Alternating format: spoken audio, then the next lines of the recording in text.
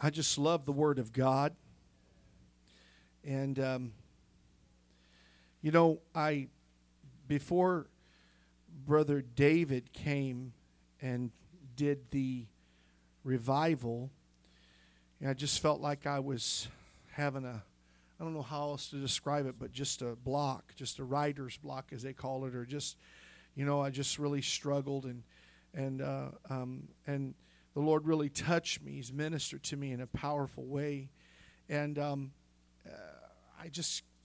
I'm so grateful that He just kind of opened up the floodgates, amen, and the river, and the Lord, He really put upon my heart. He said, don't get up there and try to, you study and you prepare and you read a lot as a pastor, and I have a tendency to come up and and just take everything and it just the whole wheelbarrow load and dump it on you. And God said, just go up there and just preach to people, amen, that are just lay people sitting in that church, amen. You're not preaching to pastors. Get up there and preach to them, minister to them. And you get excited when you study and you come and you bring these deep, deep thoughts. And sometimes people go, huh? And, I don't want you to go, huh, like that. I want you to say, yay, amen, hallelujah. And so this morning, if you have your Bibles, I want you to turn with me to Revelation chapter 3, verse 20. Revelation chapter 3, verse 20. And we're going to read one portion of Scripture, and we'll come back to this at the latter part. But I was in prayer this morning, and I just got down and I said, Lord, I need a message, because a message that is very broad. I don't mean the way broad in the sense that it's compromising, because Jesus said, straight is the gate and narrow is the way, and broad is the way that leadeth to destruction. I'm not talking about that kind of broad. I'm talking about being able to minister to babies, to people that are somewhat mature, to people that are very mature, and then to people that also don't know the Lord at all. And you have to have a message that just begins to paint a broad brush so it touches everybody and ministers to everybody. And I was down praying and seeking the Lord, and I had a couple directions I was thinking about going. I was going to finish what I started on Thursday night, but I may finish that Thursday night. I'm not saying this because it was me preaching it. It was totally God. But the thought of the incense and prayer being an incense unto God and the four components of that was absolutely brilliant in the mind of God to have put that and brought that to me. And through the study and just different resources that I have, I'm not going to act like that, it just came all to me, but just through study. But it's an awesome thought. And if you weren't here on Thursday night, you should watch it on the YouTube or on Facebook, because the incense was made of 4 different components, and we only got to 2, but they represent something. And we began to break that apart and just began to preach it. And the Lord the anointing was there Thursday night. That's all I can say. He was here on Thursday night, and it was just an awesome thought. And God gives that. He's the author of all brilliant thoughts. We're just vessels, amen. He's the substance that's poured out. We're just the vessel that houses it and He uses. And so I'm grateful for that. But as I was praying this morning and seeking God, He began to give me a thought. And I thought, Lord, this is pretty, it hits everywhere. And He said, you asked me to speak to you something that will minister to each and every person where they're at. And so I did that. I brought that thought to your mind. And so just like that, God gave it to me. And I've entitled this message this morning, Who is at the Door? I want you to stand with me for the reading of the Word. Who is at the door? Who is at the door? And in Revelation chapter 3, verse 20, Jesus is speaking here to John, the message to the churches, and He says, behold, I stand at the door and knock. If any man hear my voice and open the door, I will come in to him and sup with him, and he with me. Now, I know that this is Him speaking to the Laodicean church. and I'm not taking it out of context, but I'm using it as a foundation to speak something to you concerning who is at the door.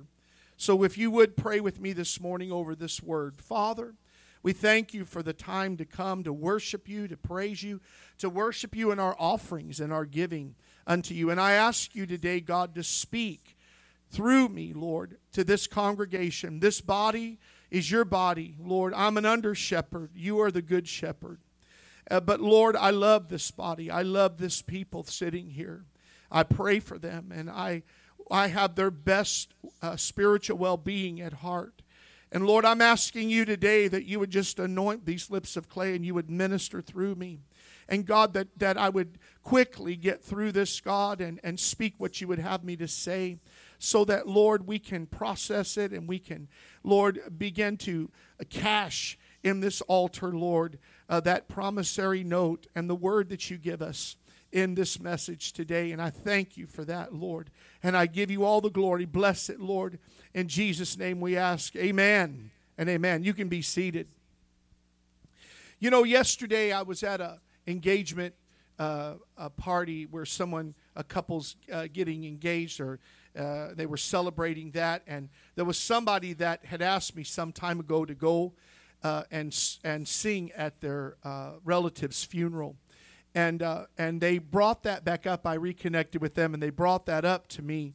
And they said, when I came to your door and I knocked on the door, I've knocked on so many doors in my life, but they said not to knock on your door. I don't think I've ever felt more, reserved or to knock on your door and come. And, more afraid or more, nervous to come and knock on your door. And I thought, Lord, I hope I don't put that off. My goodness, I want to always let people know that there's an open door. You can come. I'm approachable, But they said, but I didn't want to bother you, and I didn't. But I wanted you to come and sing at my mom's service, and because I just felt like that you would, minister, and you would bring a peace. The peace of God with you when you came, and you did, and it was just so wonderful. And they said to me, I even somebody videoed that time and that moment, and I play that periodically. I play it at night whenever I go to sleep. I play that, and I wish you could put some of your songs on CDs. And I said, I have CDs. I'll give you my CDs.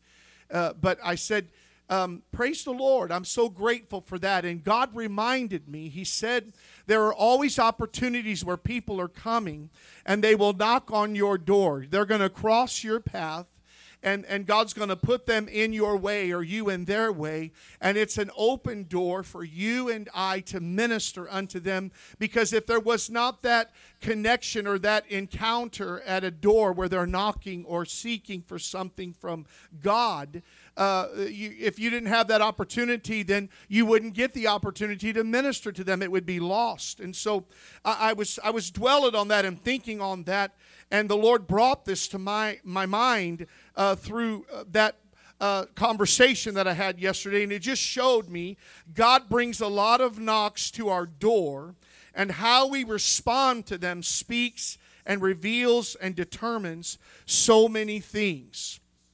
Okay?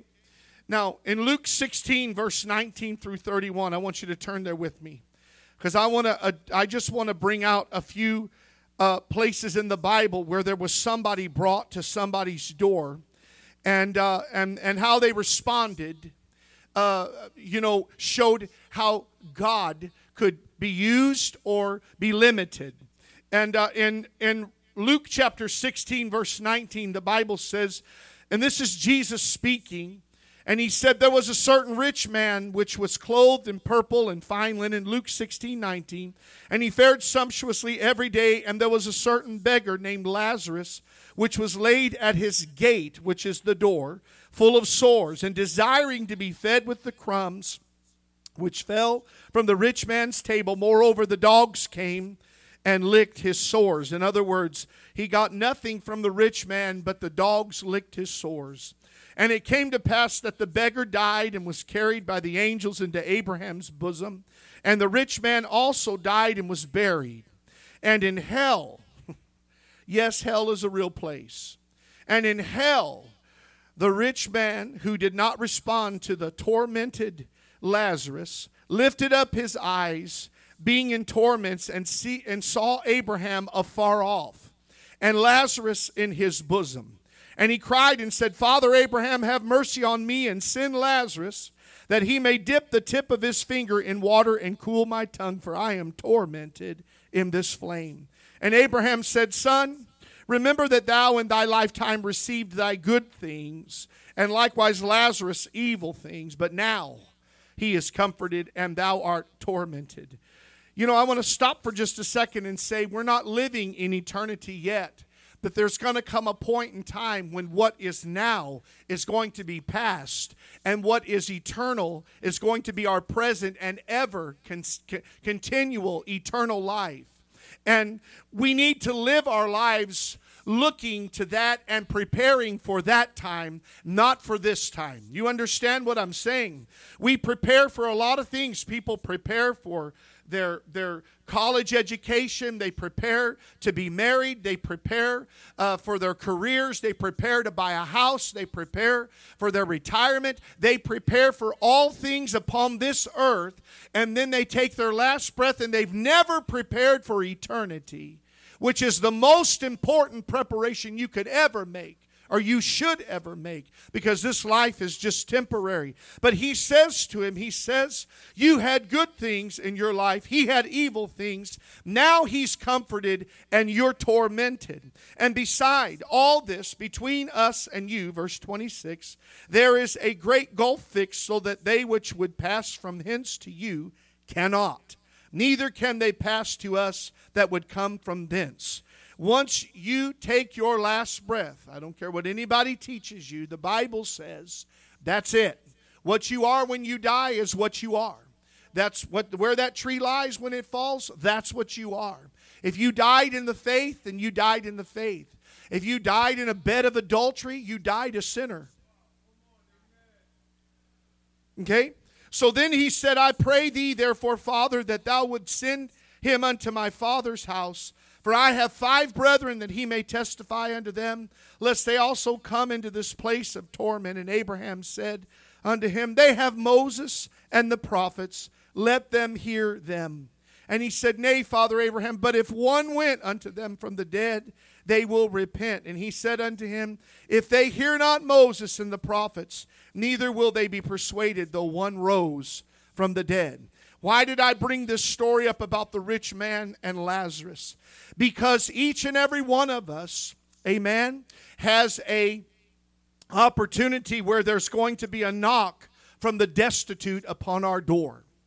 And that knock, I can tell you, will either get a response that makes God happy and pleased, or they will get a response that is a total opposite of the love of God.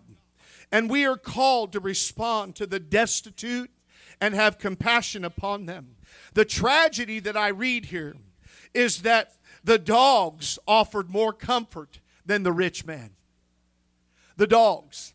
I heard a lady preacher one time, and she said, as a Christian, I was going through one of the hardest times of my life. I was sick in my body. I believe she was battling cancer, and she had a blood disease on top of that. And she was just bedridden, and she had nobody. Her husband had left her, no kids to help her. And she said, I was at the lowest point. Can you imagine being sick on a deathbed and having the husband that you were with leave and abandon you? She said, I had nobody. And she made this statement that just hit me in my spirit, and it crushed me, because it could be any one of us, church. But she said, do you know that the church is not the ones that came and brought me food? She said it was people in the world, people that weren't even saved, people that weren't even born again, did more for me and brought me food than the church that were supposed to be the ones to be there to help me. Church, let it not be said of us, amen, that we do not do for our own or do for those that are of the household of faith And the world has to step in to do what we're not willing to do. And when I say that to you, I'm saying there is a knock at our door. We're living in a time where the knock's going to come at the door, and how you respond is everything, means everything. In this parable, we see God's estimation or view or feeling. In other words, how God feels, how God sees it. Because it doesn't matter how you see it. You know, it doesn't matter how we view it. What matters is what God says and how God views it. His opinion's the only opinion that matters. Amen? His opinion. The rich man did not care to concern himself with Lazarus. He only saw what was in front of him. My life right here, right now. There is a selfishness that goes on in Christianity that is appalling to God.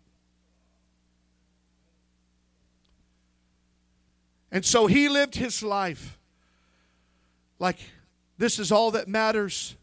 And you know what? He didn't even see his selfishness. But church, we have to evaluate ourselves and say, Lord, open my eyes and let me see. Let me see. Amen. Let me see. A lot of times we don't want to be put out to even help people in the church. But I'm going to tell you, church, that's our duty. That's our duty. There are people that need help at times. And we have to step up and we have to be a blessing to them. Amen. And I thank God for what we do. I'm not here to crack the whip. I'm here to tell you that we are going to come to a point where there's going to be people, and I believe the very near future, where they're going to come knocking on the door and saying, I need help. And we cannot close the door to them. We cannot, in our own heart, say, you know what? Be at peace and go and be warmed. James said, if you know that there's something in your pocket, if you can fulfill that need, if you can meet that need, don't tell somebody, well, I hope it all works out for you. I'll pray for you, when you've got the need in your pocket. You've got the substance in your pocket, the provision. Help them, for crying out loud. Be a blessing unto them. But the rich man didn't care. He never concerned himself with Lazarus. He was only concerned with what was in front of him. My life right here, right now. Yet in hell he saw afar off. See, the enemy wants us only to see right there in front of us. That's the selfish point of view. But eternally, you see afar off. So I'm saying to you today, let us begin to store up treasures in heaven and not be so much concerned about here, because eternity is what matters. And we have to see afar off and not just right here in front of us. Let us be a compassionate blessing while we can here. Let us begin to sow into the things of God and the things that please God, because it matters for eternity. And I'm not going to quote this scripture, but in Matthew 25, Jesus said, you've done it unto the least of these, you've done it unto me. In other words, when you fed that one that was naked, you fed me.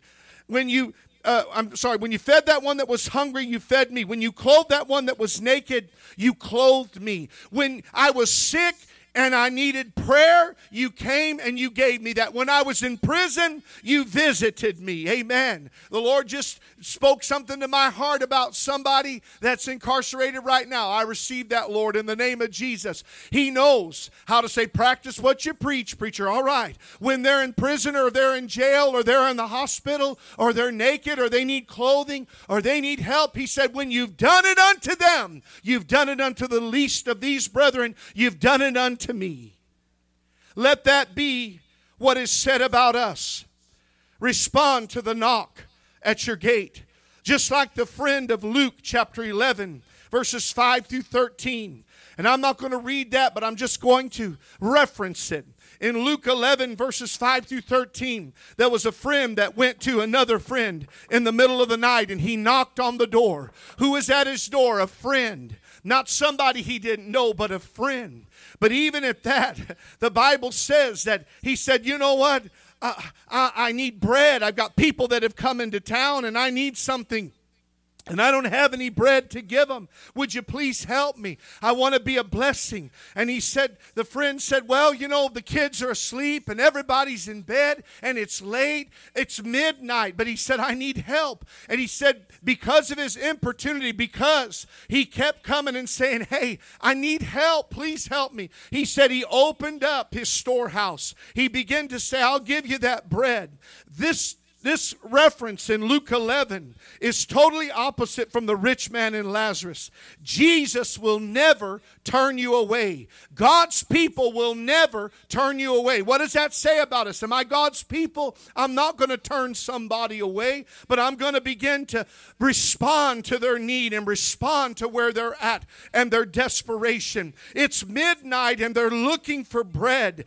And if you read it in its context, at the end of that scripture, Jesus said, how much more shall the Heavenly Father give the Holy Spirit to them which ask? Because the whole context of what he was trying to say in the parable is what we need from God, he will give to us to be a blessing to somebody else. And he said, there's going to be those people that are going to knock on the door. They're going to need God. And you have the bread of life. You have the bread of life. You and I have the Spirit of God. We have the love that they need. We have arms that will reach around them. And we cannot turn them away, but we must open the door and say, I have what you need, and give it to them. Amen?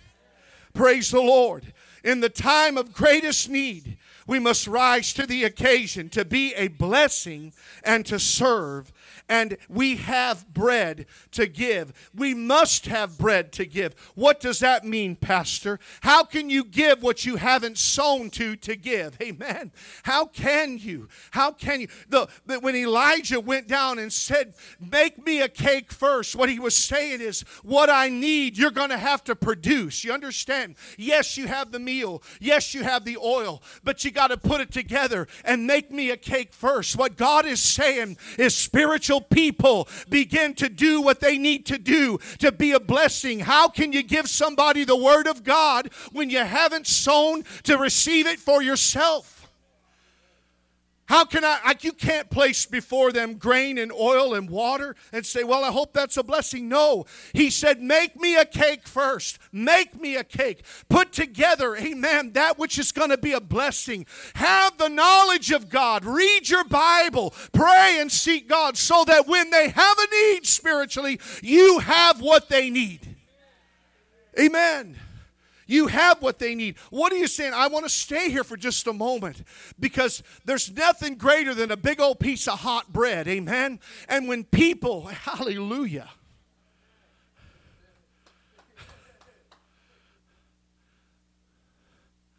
We had warm pretzels. They come out and they're hanging them pretzels on a peg. I thought there's like 25 over there. I wanted them all. They were hanging them pretzels up, food. I thought, you bite into that. I thought, man, somebody prepared that. Somebody put that together. Somebody made that hot and ready. All of that. What a blessing. That's what God is saying to us. Spend time with me. Put in the effort, investment. Read your word. And say, Lord, today, before I walk out of this door, I want to make sure that I have some bread to give to somebody because you're going to bring somebody across my path. And I want to make sure in their midnight hour, in their lowest moment, in their darkest moment, when they have a need in their life, when they're saying somebody is calling upon me, what do I say to them? I've got something for you. I've got bread to give you. This is the word that God spoke to me this morning, brother. This is what he spoke to me. You know, funny thing, your problem, God gave me the answer in the scripture. He began to speak that word to me. He gave the tongue of the learned, amen, to speak a word to the weary in due season. I sowed to that. You know, we go, I don't know what to say. I don't have a word from God for you. Why not? We must have a word. There have been times, I'm telling you, that I was spot on, right on. I'm walking in the Holy Ghost, just prayed and read my word, got up that day. It's a midnight hour for somebody. Amen.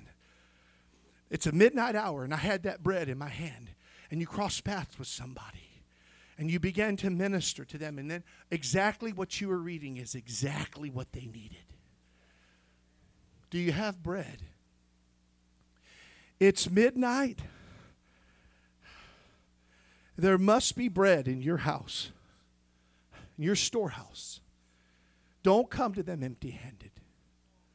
Always be ready to give an answer for the hope that you have in Christ Jesus. Always be ready to give them a response. Be instant, in season, out of season. I'm always going to be ready. Not only am I going to be ready, but I'm going to have a heart. If I have a heart to be a blessing to somebody spiritually, I will make sure that I have what I have need of to do that. Because I've sown to it. Amen. Jesus never said, trouble me not, but he always ministered to the need. This scripture really speaks in two ways. To those coming to us and us as believers seeking for something from God. When we go to the Lord and we seek his face, and he never sends us away empty-handed. Never. You say, well, he did to me. No, he didn't. Amen. That's not the way God is. That's not the way Christ is. The disciples were ready to send the people away hungry, but Jesus said, you can't send them away hungry. Well, what am I supposed to do? We don't have but just a few fish and a few loaves. We don't have even enough for, lunch for one family. He said, then pray. Amen. Pray and watch as God begins to multiply what you've got. I'll never forget it as long as I live. I don't know why I'm staying on bread, but I'm going to stay here for a minute. But it was Big Bob Becerra. Amen. Big Bob, Bonnie's brother. And he used to give me loads of bread from, I don't know if it was Millie's or Coco's or wherever it was, that restaurant over there that's changed 15 times. But anyway, in Brea. But now it's IHOP. But he called me over, come over, and we'd load up that van, and he put in there, I don't know, sometimes 25, 30 loaves of bread. He said, take it to the church. And I ain't talking about day-old bread. It was good, thick Texas toast. Everything's big in Texas, And so he had that big old Texas toast. Put it in there. You can make French toast that just knock your socks off. Amen. But here I have all these crates of this bread. And Carlos Marina Larena's in the car with me from Mazatlan. And we're driving, and we pulled into Home Depot. I just got to run in there and get something. We pulled up, and he said, who are all these people? I said, they're here. In the country, really illegally, they're here, but they're looking for work. They're standing here hoping that somebody will give them work. Well, he saw an opportunity. There's a door there. He opened that door and went to the back and opened the back door. And he said, bienvenidos. And he took that bread out, and he's passing that bread out to everybody. One loaf after another, passing them out. Here's all these men standing over there with bread in their hands and a shovel or a hammer and with their tools. And he's telling them Jesus is the bread of life and he loves you. And he's passing all this out. Amen. My Ford Freestar was free of bread. And he had 25 men in a circle, and he's got them in their hands, and he's praying. And some of them were praying the sinner's prayer. And I'm just looking at it, I'm going, man, he saw a door, an opportunity, and he took advantage of it. So we got back in the car, and I didn't feel this way. I was just being funny, okay? They say, well, there's a little element of truth in all of it. But I looked over at him, and I said, that was beautiful, brother. And he said, the Lord wants us to make disciples. And I said, yes, he does. And I said, you gave all my bread away. He said, Pastor Jonathan, the Lord will give you more, okay? Let's go. I'm so happy because on that day, there's going to be people that are going to come up and say thank you to him for giving to the Lord. Amen. Sometimes we don't even see people right in front of us. It's like Louis Canchola said one time. He said, you don't have to go to Mexico to minister to Mexicans. They're all over this place.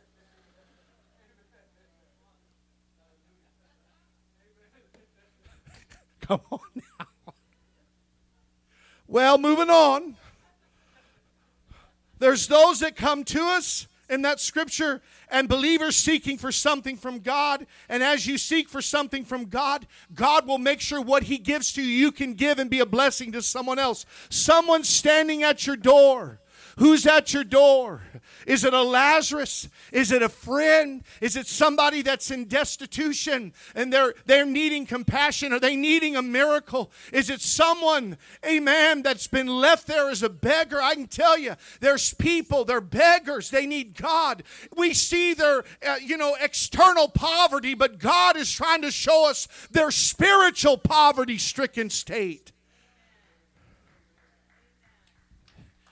And then there's those in the body and people that are Christians, and we need to do what we can do. Amen. I've had several people, because some people would say, well, Pastor, there's a lot of people that are hustlers and scammers. I get that, but let me tell you something. And I've been scammed, and not for $10 or $20. I've been scammed 4, 5, 6 times. And it was a Benjamin Franklin or more, okay? But I've had people come in, oh, this is the best church in the world.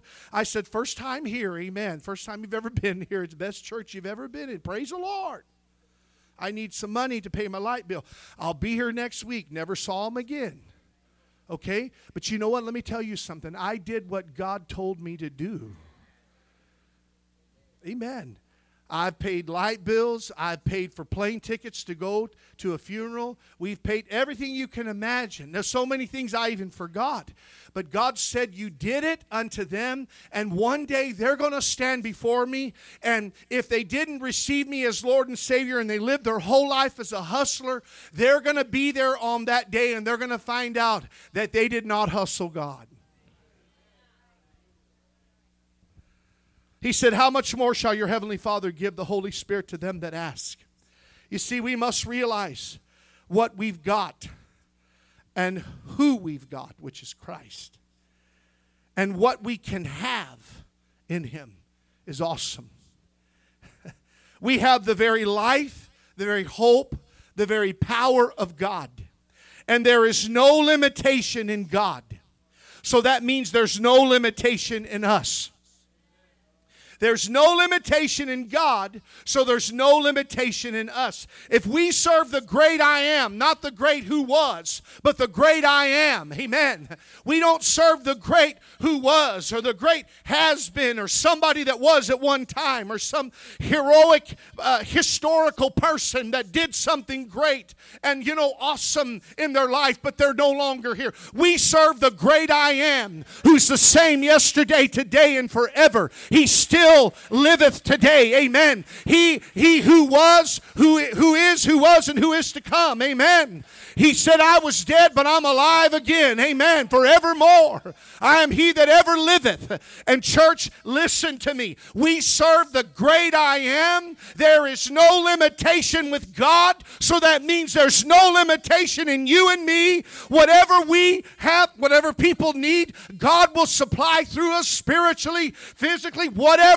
Materially, God will provide that. He will use us as His instrument to be a blessing and to show His love and to show the truth and to bring people ultimately to Him, because that's what it's all about. Humanitarian aid is great, but they need more than just humanitarian aid. They need salvation. We have this great salvation, this truth, the greatest gospel, the greatest good news, the greatest message that God ever gave to humanity. The great love story of Jesus dying on the cross for our sins. In this parable, listen, there's no limitation in Him, which means there's no limitation in us. We have the fullness of the Spirit of God. Listen, we have the testimony of life. Amen. Don't walk around like a dead person. You're not dead. You're alive. You're in Christ. You have life. You have something they don't have. Amen. I sat by two people, talked to two different people last night. And they began to get choked up as I was talking. I thought, Lord, I'm just sitting here talking. He said, you've got life. You've got life.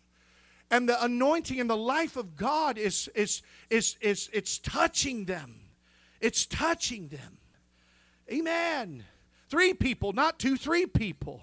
You know, he said, take that life with you, minister, because there's people that need that life. They're going through horrific things in their life. They've just come through something. They need a hope. God will begin to use you. We have life. Amen. We have the testimony of life. The church is God's answer to a dead world. Amen. Christ in that church, don't get me wrong, I know He is the source, but we are the vehicle of expression to a world that's lost and undone. And God gave the message and the hope in Christ Jesus and the power of God and the testimony of life. Amen. That you don't have to be dead in your sins and trespasses, but you can walk in victory and in life. I read about a preacher that said to another preacher that was going to conventions and being stirred up and encouraged. And he said to him, one preacher said to the other, he said, what new things can these convention speakers tell you? Everything you need's in the New Testament. And he said, he responded to him, he said, that's the trouble. We've left these things, the truth, the power, the reality of God in the New Testament. Yet we want to get them out of the New Testament and into our hearts and lives. We want to be that New Testament. We want to be that walking epistle. We want to be that example. We want to have that testimony of life. Amen. The church of the Lord Jesus Christ is His body, His means of expression. And we must have a testimony of life. You know, I was reading this yesterday, and this is really where I really got the inspiration for my message. But in 2 Kings chapter 13, I love this. I love this. And in 2 Kings chapter 13, this is what happened after Elisha died. Elisha died, and the Bible says in verse 20, and Elisha died, 2 Kings 13, verse 20. And Elisha died, and they buried him, and the bands of the Moabites invaded the land at the coming in of the year. And it came to pass as they were burying a man, the Moabites, that behold, they spied a band of men, and they cast the man into the sepulchre of Elisha. And when the man was let down and touched the bones of Elisha, he revived and stood up on his feet. That's a two scripture nugget in the Word of God. And I was reading that, and the Lord stirred me in my spirit. And He said, the church must have the testimony of life. You know, I've quoted before that our prayers are immortal. I believe our testimonies are immortal. And I'm going to tell you why. Because I can sit down and read an A.W. Tozer, who's been dead since 1963, open up that book and read a few pages, and tears start streaming down my face, because what was his life he penned on paper by the Holy Ghost, I believe. He just wrote inspired by the Holy Ghost, even though it's not the canon of Scripture and it's not the Bible. It's a testimony of a man's life. And I weep and I cry, and it takes me to my prayer closet to pray and seek God. And God said, that is a testimony that has lived on, a legacy that has lived on. We want to have a testimony that is immortal. And I'm going to tell you, the Bible says that Paul said, I ran my race, I kept the faith, I finished my course, and laid up for me as a crown of righteousness. In other words, his testimony, think about it, his testimony of life, his testimony of faith was lived all during his life upon this earth, and he recorded it and penned it by the Holy Ghost. We're still reading it today, 1900 years later. So not only are our prayers immortal, but our testimonies, I believe, are immortal. That's why you can hear somebody share a testimony about a pastor or a preacher or an evangelist that was used in a mighty way. And you know, we're blessed with YouTube and all of these social media outlets of videos from 20, 30, 40, 50, 60, 70 years ago. And you can hear an old preacher preach and it still brings tears to your eyes because the anointing has transferred through all the way to where you're at today, because the testimony still lives on. Why did I say that to you?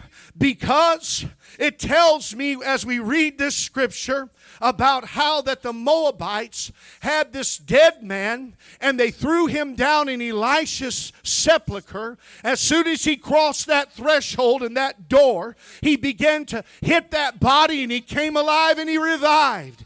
God said, tell the church, amen, tell the church that the world will bring their dead to your building, to your church, to your assembly. And as soon as they cross the threshold, he said life begins to come into them. I've heard them say, when I walked through the door, I couldn't stop crying. When I walked through the door, I couldn't help but feel God's love. When I walked through the door, I knew this is where I need to be. There is a door. There's people that are going to be brought across our doorway. And church, we must have the life of God so that when they come through the door, that God will begin to revive them. The testimony. Who is standing at your door and knocking? I can tell you there's a beggar, there's a brother, and there's a world that's bringing a dead man. They're dead themselves. They don't even know it though. I had a lady when we first started the church. She come over. She said, I want to bring somebody to you. She said, my church can't help them. I said, that's the day I'd say, que sera, sera, buddy. If my church can't help you, we got problems. Amen. Because if the problem is so bad that you don't have the money to provide for it, or a sickness and disease or something, then they can get on their face and cry out to God. What I'm saying to you is that if we can't facilitate that with what we have as our own resources. If you need money to pay your light bill, I'll give it to you. You need money for groceries, I'll give it to you if I got it in my pocket. But if I don't have it and it seems like something that's bigger than me, I can't limit God and say, go on down the road. No, let's figure out and pray and seek God to get the answer. They're at the door. Brought their dead. God said they're going to bring their dead. Amen. And I'm not going to limit God to just, the physically dead. You say, Pastor, I'm telling you right now, listen. People are going to come through the doors that they're spiritually dead. Every one of us were spiritually dead before we came through the doors. They're spiritually dead. But God is going to bring them across our doorway. And we need to have enough life to begin to bring life to them. You hear me? Amen. We've already seen it happen. We've already watched it happen. We've watched dead people, spiritually dead, walk through these doors. We've watched them. We've watched as the devil has shut people's mouth where they couldn't even talk, but the Spirit of God opened up their mouth. We've watched the devil possessed. God began to set them free. We've watched the drug addict come in and they might as well have been dead. They were just a walking corpse, but they came and fell into an altar and God set them free. Amen. The dead shall live again. Amen. The dead shall live again. It's a spiritual life. Hear me. Hear what God is saying. Amen. Don't tell me God can't do it. Pastor Lee Shipp had a man, a family that was on their way to church, and the dad, I believe, had a massive heart attack or something right there in the car. And they didn't even go to church. They drove to the hospital. They took him to the hospital, and they called the church, and they said, we need prayer now. We need immediate prayer. Immediate prayer, because he's not responding. There's no pulse. All of this. And the church stopped what they were doing, and they gathered and they began to pray, and they didn't stop until they got the call. 2 of the assistant pastors said God gave us a witness in our spirit he was going to live.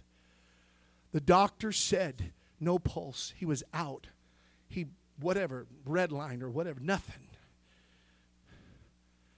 They said he just woke up.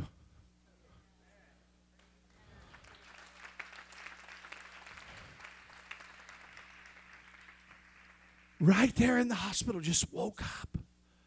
Just woke up. The doctors are like, he was gone. Church, I believe we're living in the day of God's total performing word. Absolutely. Absolutely. He will hasten to perform his word. In one of the darkest hours we're living in, God is going to move miraculously. And it's going to be greater than him paying your rent or giving you meeting your need or something like that. It's going to be greater than that. It's going to be greater than that. He's going to meet you spiritually. Amen. He's going to meet you spiritually. Oh, when I heard Brother David Owens, he began to pray over me. He began to prophesy over me. And he said, you're coming into your Jubilee. Amen. I'm coming into my Jubilee year. Praise God. Hallelujah. Spiritually, 50 never sounded or looked better. Amen. I'm so grateful. Praise the name of the Lord. I'm so grateful. When he said that, something just rose up within me in my spirit. God said, you're coming and you're turning a page. The script is going to be flipped. Amen. The chapter is going to be changed. There's many of you in here. You've been at the door, the threshold, trying to get through to the other side. And God said, I'm going to bring life to you. Amen. And you're going to walk through that door. Hallelujah. Hallelujah. Hallelujah. What is it going to take? Well, I'm going to go to my final and closing thought. And that's when Jesus is standing at the church of the Laodiceans. And he said, I stand at the door and I knock. Who's on the other side of that door? The only one that can help you, the help that you need, is not silver or gold. It's not something of a material nature. It's not something that's ambition in this life, but it is an encounter with the Lord Jesus Christ. And he said, I stand at that door and I knock. And he said, if any man will open up unto me. I want you to notice he goes from addressing the church, the church, the church, the church, the church. All of those messages were to the 7 churches. And he comes to the church of the Laodicean and he says, you're lukewarm. He said, you think you're rich, but you're poor. You think that you can see, but you're blind. And what he was saying is, all of these things that you think you are, you're not. You're lukewarm. But he said, if any man, he didn't say if any church, he said, I stand at the door and I knock. And if any man, he brings it down to an individual level where he's talking to you, and he's saying, my message is to an individual. If you'll open up that door, I'll come in and we'll have supplication. There are people sitting in here for years. You were away from God and you're back today. You're back today. And guess what? You open that door to the Lord and you've got this deep relationship that God has restored. Don't you let anything come between you and him. Nothing. Nothing. Because there's going to be old friends. There's going to be people that think things are okay, that you know are not okay. And God is saying unto you, you serve me, you walk with me. Because when you stand before me, you're not going to stand with your son or your daughter or your mom or your dad or your siblings or people in the church. You will stand alone. You will be there before God for yourself. It's not going to matter what the people that you made sure that you didn't want, that you wanted to impress or you were afraid of. Don't be afraid of man. Don't be afraid of what they think. Let me tell you something. One of the hardest things that I ever did was do what I did during that meeting. But church, let me tell you, I'm not afraid of man. I'm not afraid of man. I don't care what they think. I've come to tell you today, your pride has to die. Your fears have to die. You've got to know today, I'm going to stand before him, but he's going to meet me on an individual level. He's going to meet me one-on-one. And he said, I stand there and I knock. Will you open up to me? Because if you'll open up to me, I'll come in and we'll supplicate. We'll commune. We'll commune. We'll commune. Oh my. There's nothing like encounter with God. It's awesome. It's awesome. God has restored several people in here. And there's some he wants to restore. But you got to let the fear of man and what people think get out of your way. You've said, I want a breakthrough. Well, I want to surrender. Well, you know what? That's going to cost you saying, I have to care less about what people think. I'm not talking about being mean or rude or hateful, but I cannot worry about what they think. Whenever I make my calling and election sure, and I say, God, I'm going to serve you 100%, and I've got siblings that'll say to me, you're crazy, you've went all religious on us, you've went crazy extreme. No, I'm just doing what's normal. You're the one that's not what you're supposed to be. Amen, but I'm living for God. Amen, I'm living for God. I ain't got to take nothing to make myself go to sleep at night. I sleep very well. Amen. Praise God. I don't have to beat my pillow into submission. Come on. I sleep well because I've got peace. He wants to come, and he's standing at your door and he's knocking. Whether you're an unbeliever, a backslider, or somebody that hasn't fully surrendered all things, today is your day. You know what? God confronted you. And he said, you know what? This is my message to you because I love you. I love you. I sat in Living Waters the first day I was there, the first service I was there, and I sat there bitter. I sat there with my attitude. I sat there, in the chair, not even wanting to be there. And I sat there, and that man of God stood up behind the pulpit on a Sunday night, and he preached under the anointing of the Holy Ghost. And I'm sitting there, and he was talking about unforgiveness and all of these things and hurt feelings and all this. And I'm sitting there, and in my mind, I'm responding to him. And every response I gave, he began to have an answer.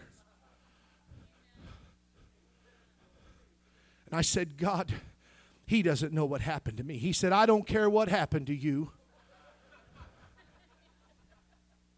And I said, well, I was hurt. He said, I don't care if you were hurt.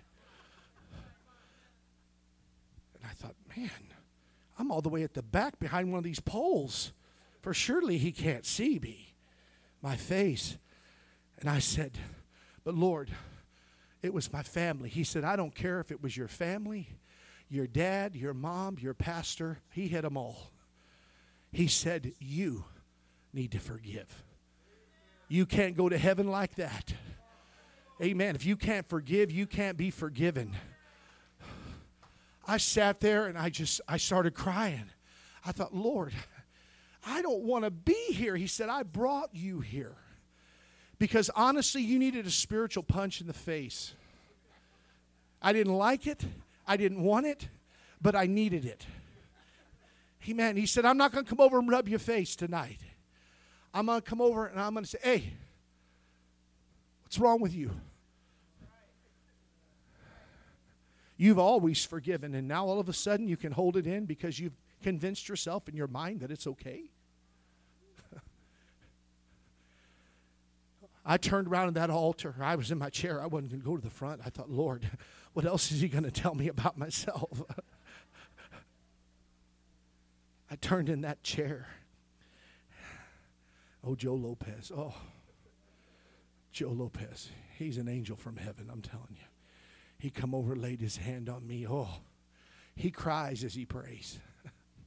He cries as he prays. I just felt the Spirit of God.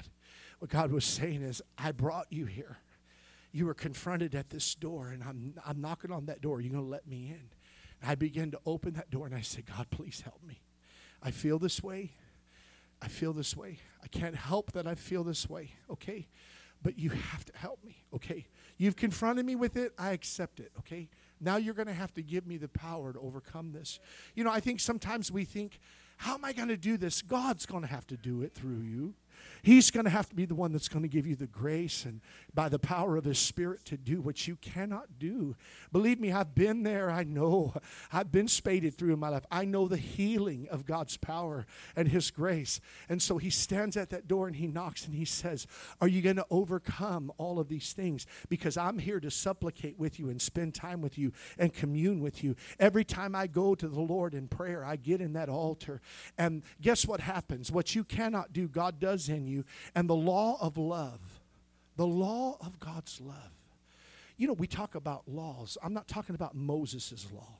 I'm talking about something that is a force that is absolutely irresistible, or it's absolutely something that you cannot deny. It's a power. The law of love comes up. It's the Holy Ghost. The law of love comes up. And He begins to give you a love and a power to forgive and love. That's the only way it happens. He gives you that power to love Him, to surrender all things. What you couldn't do. I'm telling you, I had a warfare on that platform. There was a war going on that platform. But God said, it's you or Isaac. It's me and you, Abraham. This ain't about, you got to lay your Isaac down. And your Isaac's your pride. Your embarrassment. Your history. Amen. Leave it there, son. Amen. I know deliverance. From perversion, from lust. I know deliverance. He's faithful. And you know what, church? God wants to do that in you and I. He stands at that door. And He says, will you let me in? Maybe this morning He's talking to you about your personal relationship. Maybe this morning He's talking to you about something that you haven't done as a Christian that you should do. You've left the beggar out there. You've had what they needed and you didn't give it to them. Maybe you've had somebody come to your door and you've said, you know what, God, I want to help them, but I don't have what I need to help them. God said, I'm going to give you what you have need of. And everybody knows this house must be a house of prayer and a house of God's power and His presence. That when the dead come through the door, the spiritual dead come through the door, I've watched them as the Spirit of God hit them like a lightning bolt. And they couldn't contain themselves. Life. That's what God is after. That's why we must stay unified. That's why we must stay in prayer. That's why we must seek the face of God. Because we have the powerful answer that they need. And if we don't have it, if the church isn't the church, where's the world going to find God? He planted us here and established His church. All hell beats against it to try to stop it. Because the church is the absolute representation of Christ and His body. Okay? We don't always act like that, but that's what it's supposed to be. And when it functions like it's supposed to, when they walk through the door, what they need, Jesus will heal them.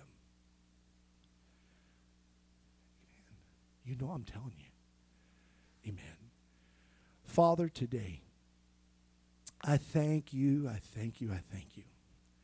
You are such a mighty and an awesome God. You're so holy, you're so wonderful.